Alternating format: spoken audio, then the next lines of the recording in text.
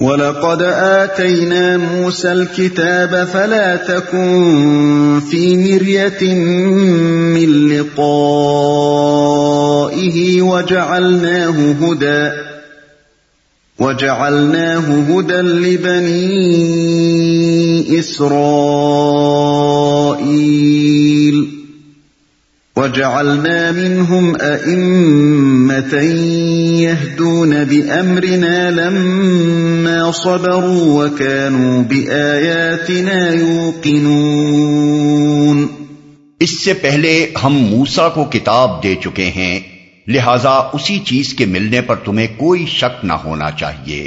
اس کتاب کو ہم نے بنی اسرائیل کے لیے ہدایت بنایا تھا، اور جب انہوں نے صبر کیا اور ہماری آیات پر یقین لاتے رہے تو ان کے اندر ہم نے ایسے پیشوا پیدا کیے جو ہمارے حکم سے رہنمائی کرتے تھے۔ کوئی شک نہ ہونا چاہیے۔ خطاب بظاہر نبی صلی اللہ علیہ وسلم سے ہے، مگر دراصل مخاطب وہ لوگ ہیں جو حضور صلی اللہ علیہ وسلم کے رسالت میں اور آپ کے اوپر کتاب الہی کے نازل ہونے میں شک کر رہے تھے۔ یہاں سے کلام کا رخ اسی مضمون کی طرف پھر رہا ہے جو آغاز سورہ یعنی آیات نمبر 2 اور 3 میں بیان ہوا تھا۔ کفار مکہ کہہ رہے تھے کہ محمد صلی اللہ علیہ وسلم پر خدا کی طرف سے کوئی کتاب نہیں آئی ہے، انہوں نے اسے خود گھڑ لیا ہے اور دعویٰ یہ کر رہے ہیں کہ خدا نے اسے نازل کیا ہے۔ اس کا ایک جواب ابتدائی آیات میں دیا گیا تھا، اب اس کا دوسرا جواب دیا جا رہا ہے۔ اس سلسلے میں پہلی بات جو فرمائی گئی ہے وہ یہ ہے کہ اے نبی، یہ نادان لوگ تم پر کتاب الہی کے نازل ہونے کو اپنے نزدیک بعید از امکان سمجھ رہے ہیں اور چاہتے ہیں کہ ہر دوسرا شخص بھی اگر اس کا انکار نہ کرے تو کم از کم اس کے متعلق شک ہی میں پڑ جائے۔ لیکن ایک بندے پر خدا کی طرف سے کتاب نازل ہونا ایک نرالا واقعہ تو نہیں ہے جو انسانی تاریخ میں آج پہلی مرتبہ ہی پیش آیا ہو۔ اس سے پہلے متعدد انبیاء پر کتابیں نازل ہو چکی ہیں، جن میں سے مشہور ترین کتاب وہ ہے جو موسیٰ علیہ السلام کو دی گئی تھی۔ لہذا اسی نوعیت کی ایک چیز آج تمہیں دی گئی ہے، تو آخر اس میں انوکھی بات کیا ہے جس پر خواہ شک کیا جائے؟ ہدایت بنایا تھا، یعنی وہ کتاب جو بنی اسرائیل کے لیے رہنمائی کا ذریعہ بنائی گئی تھی، اور یہ کتاب اسی طرح تم لوگوں کی رہنمائی کے لیے بھیجی گئی ہے، جیسا کہ آیت نمبر 3 میں پہلے بیان کیا جا چکا ہے۔ اس ارشاد کی پوری معنویت اس کے تاریخی پس منظر کو نگاہ میں رکھنے سے ہی سمجھ میں آ سکتی ہے۔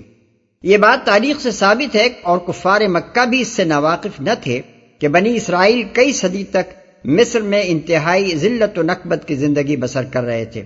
اس حالت میں اللہ تعالیٰ نے ان کے درمیان موسیٰ علیہ السلام کو پیدا کیا، ان کے ذریعے سے اس قوم کو غلامی کی حالت سے نکالا، پھر ان پر کتاب نازل کی اور اس کے فیض سے وہی دبی اور پسی ہوئی قوم ہدایت پا کر دنیا میں ایک نامور قوم بن گئی۔ اس تاریخ کی طرف اشارہ کر کے اہل عرب سے فرمایا جا رہا ہے کہ جس طرح بنی اسرائیل کی ہدایت کے لیے وہ کتاب بھیجی گئی تھی، اسی طرح تمہاری ہدایت کے لیے یہ کتاب بھیجی گئی ہے۔ رہنمائی کرتے تھے، یعنی بنی اسرائیل کو اس کتاب میں جو کچھ بنایا اور جن مدارج پر ان کو پہنچایا وہ محض ان کے درمیان کتاب کے آ جانے کا کرشمہ نہ تھا، گویا یہ کوئی تعویذ ہو جو باندھ کر اس قوم کے گلے میں لٹکا دیا گیا ہو اور اس کے لٹکتے ہی قوم نے بام عروج پر چڑھنا شروع کر دیا ہو، بلکہ یہ ساری کرامت اس یقین کی تھی جو وہ اللہ کی آیات پر لائے، اور اس صبر اور ثابت قدمی کی تھی جو انہوں نے احکام الہی کی پیروی میں دکھائی۔ خود بنی اسرائیل کے اندر بھی پیشوائی انہی کو نصیب ہوئی جو ان میں سے کتاب اللہ کے سچے مومن تھے اور دنیاوی فائدوں اور لذتوں کی تباہ میں پھسل جانے والے نہ تھے۔ انہوں نے جب حق پرستی میں ہر خطرے کا ڈٹ کر مقابلہ کیا، ہر نقصان اور ہر تکلیف کو برداشت کیا اور اپنے نفس کی شہوات سے لے کر باہر کے اعدائے دین تک ہر ایک کے خلاف مجاہدے کا حق ادا کر دیا، تب ہی وہ دنیا کے امام بنے۔ اس سے مقصود کفار عرب کو متنبع کرنا ہے کہ جس طرح خدا کی کتاب کے نزول نے بنی اسرائیل کے اندر قسمتوں کے فیصلے کیے تھے، اسی طرح اب اس کتاب کا نزول تمہارے درمیان بھی قسمتوں کا فیصلہ کر دے گا۔ اب وہی لوگ امام بنیں گے جو اس کو مان کر صبر و ثبات کے ساتھ حق کی پیروی کریں گے۔ اس سے منہ موڑنے والوں کی تقدیر گردش میں آ چکی ہے۔ ان ربك هو يفصل بينهم يوم القيامة فيما كانوا فيه يختلفون۔ یقیناً تیرا رب ہی قیامت کے روز ان باتوں کا فیصلہ کرے گا جن میں بنی اسرائیل باہم اختلاف کرتے رہے ہیں۔ یہ اشارہ ہے ان اختلافات اور فرقہ بندیوں کی طرف جن کے اندر بنی اسرائیل ایمان و یقین کی دولت سے محروم ہونے اور اپنے راست رو ائمہ کی پیروی چھوڑ دینے اور دنیا پرستی میں پڑ جانے کے بعد مبتلا ہوئے۔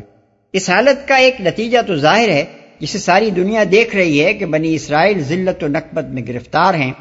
دوسرا نتیجہ وہ ہے جو دنیا نہیں جانتی، اور وہ قیامت کے روز ظاہر ہوگا۔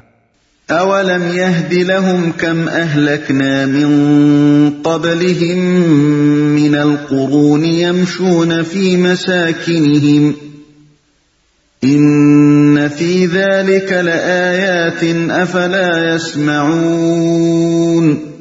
اور کیا ان لوگوں کو ان تاریخی واقعات میں کوئی ہدایت نہیں ملی کہ ان سے پہلے کتنی قوموں کو ہم ہلاک کر چکے ہیں جن کے رہنے کی جگہوں میں آج یہ چلتے پھرتے ہیں؟ اس میں بڑی نشانیاں ہیں، کیا یہ سنتے نہیں ہیں؟ آج یہ چلتے پھرتے ہیں۔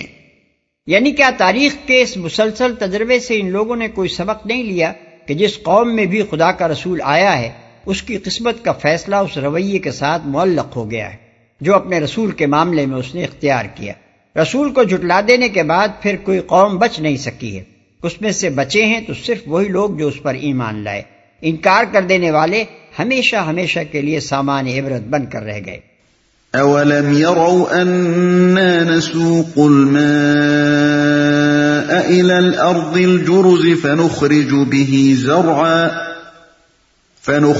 به زرعا تأكل منه انعامهم وانفسهم افلا يبصرون۔ اور کیا ان لوگوں نے یہ منظر کبھی نہیں دیکھا کہ ہم ایک بے آب و گیاہ زمین کی طرف پانی بہا لاتے ہیں اور پھر اسی زمین سے وہ فصل اگاتے ہیں جس سے ان کے جانوروں کو بھی چارہ ملتا ہے اور یہ خود بھی کھاتے ہیں، تو کیا انہیں کچھ نہیں سوچتا؟ یہاں سیاق و سباق کو نگاہ میں رکھنے سے صاف محسوس ہوتا ہے کہ یہاں یہ ذکر حیات بعد الموت پر استدلال کرنے کے لیے نہیں کیا گیا ہے جیسا کہ قرآن میں بالعموم ہوتا ہے، بلکہ اس سلسلہ کلام میں یہ بات ایک اور ہی مقصد کے لیے فرمائی گئی ہے۔ اس میں دراصل ایک لطیف اشارہ ہے اس بات کی طرف کہ جس طرح ایک بنجر پڑی ہوئی زمین کو دیکھ کر آدمی یہ گمان نہیں کر سکتا کہ یہ کبھی لہلہاتی کشتزار بن جائے گی، مگر خدا کی بھیجی ہوئی برسات کا ایک ہی ریلا اس کا رنگ بدل دیتا ہے، اسی طرح یہ دعوت اسلام بھی اس وقت تم کو ایک نہ چلنے والی چیز نظر آتی ہے، لیکن خدا کی قدرت کا ایک ہی کرشمہ اس کو وہ فروغ دے گا کہ تم دنگ رہ جاؤ گے۔ وَيَقُولُونَ مَتَى هَذَا الْفَتْحُ إِن كُنتُمْ صَادِقِينَ۔ یہ لوگ کہتے ہیں کہ یہ فیصلہ کب ہوگا اگر تم سچے ہو۔ یعنی تم جو کہتے ہو کہ آخرکار اللہ کی مدد آئے گی اور ہمیں جھٹلانے والوں پر اس کا غضب ٹوٹ پڑے گا، تو بتاؤ وہ وقت کب آئے گا، کب ہمارا تمہارا فیصلہ ہوگا؟ قل يوم الفتح لا ينفع الذين كفروا إيمانهم ولا هم ينظرون فأعرض عنهم وانتظر إنهم منتظرون۔ ان سے کہو فیصلے کے دن ایمان لانا ان لوگوں کے لیے کچھ بھی نافع نہ ہوگا جنہوں نے کفر کیا ہے، اور پھر ان کو کوئی مہلت نہ ملے گی۔ اچھا انہیں ان کے حال پر چھوڑ دو اور انتظار کرو، یہ بھی منتظر ہیں، کوئی مہلت نہ ملے گی۔ یعنی یہ کون سی ایسی چیز ہے جس کے لیے تم بے چین ہوتے ہو؟ خدا کا عذاب آ گیا تو پھر سنبھلنے کا موقع تم کو نصیب نہ ہوگا۔ اس مہلت کو غنیمت جانو جو عذاب آنے سے پہلے تم کو ملی ہوئی ہے۔ عذاب سامنے دیکھ کر ایمان لاؤ گے تو کچھ حاصل نہ ہوگا۔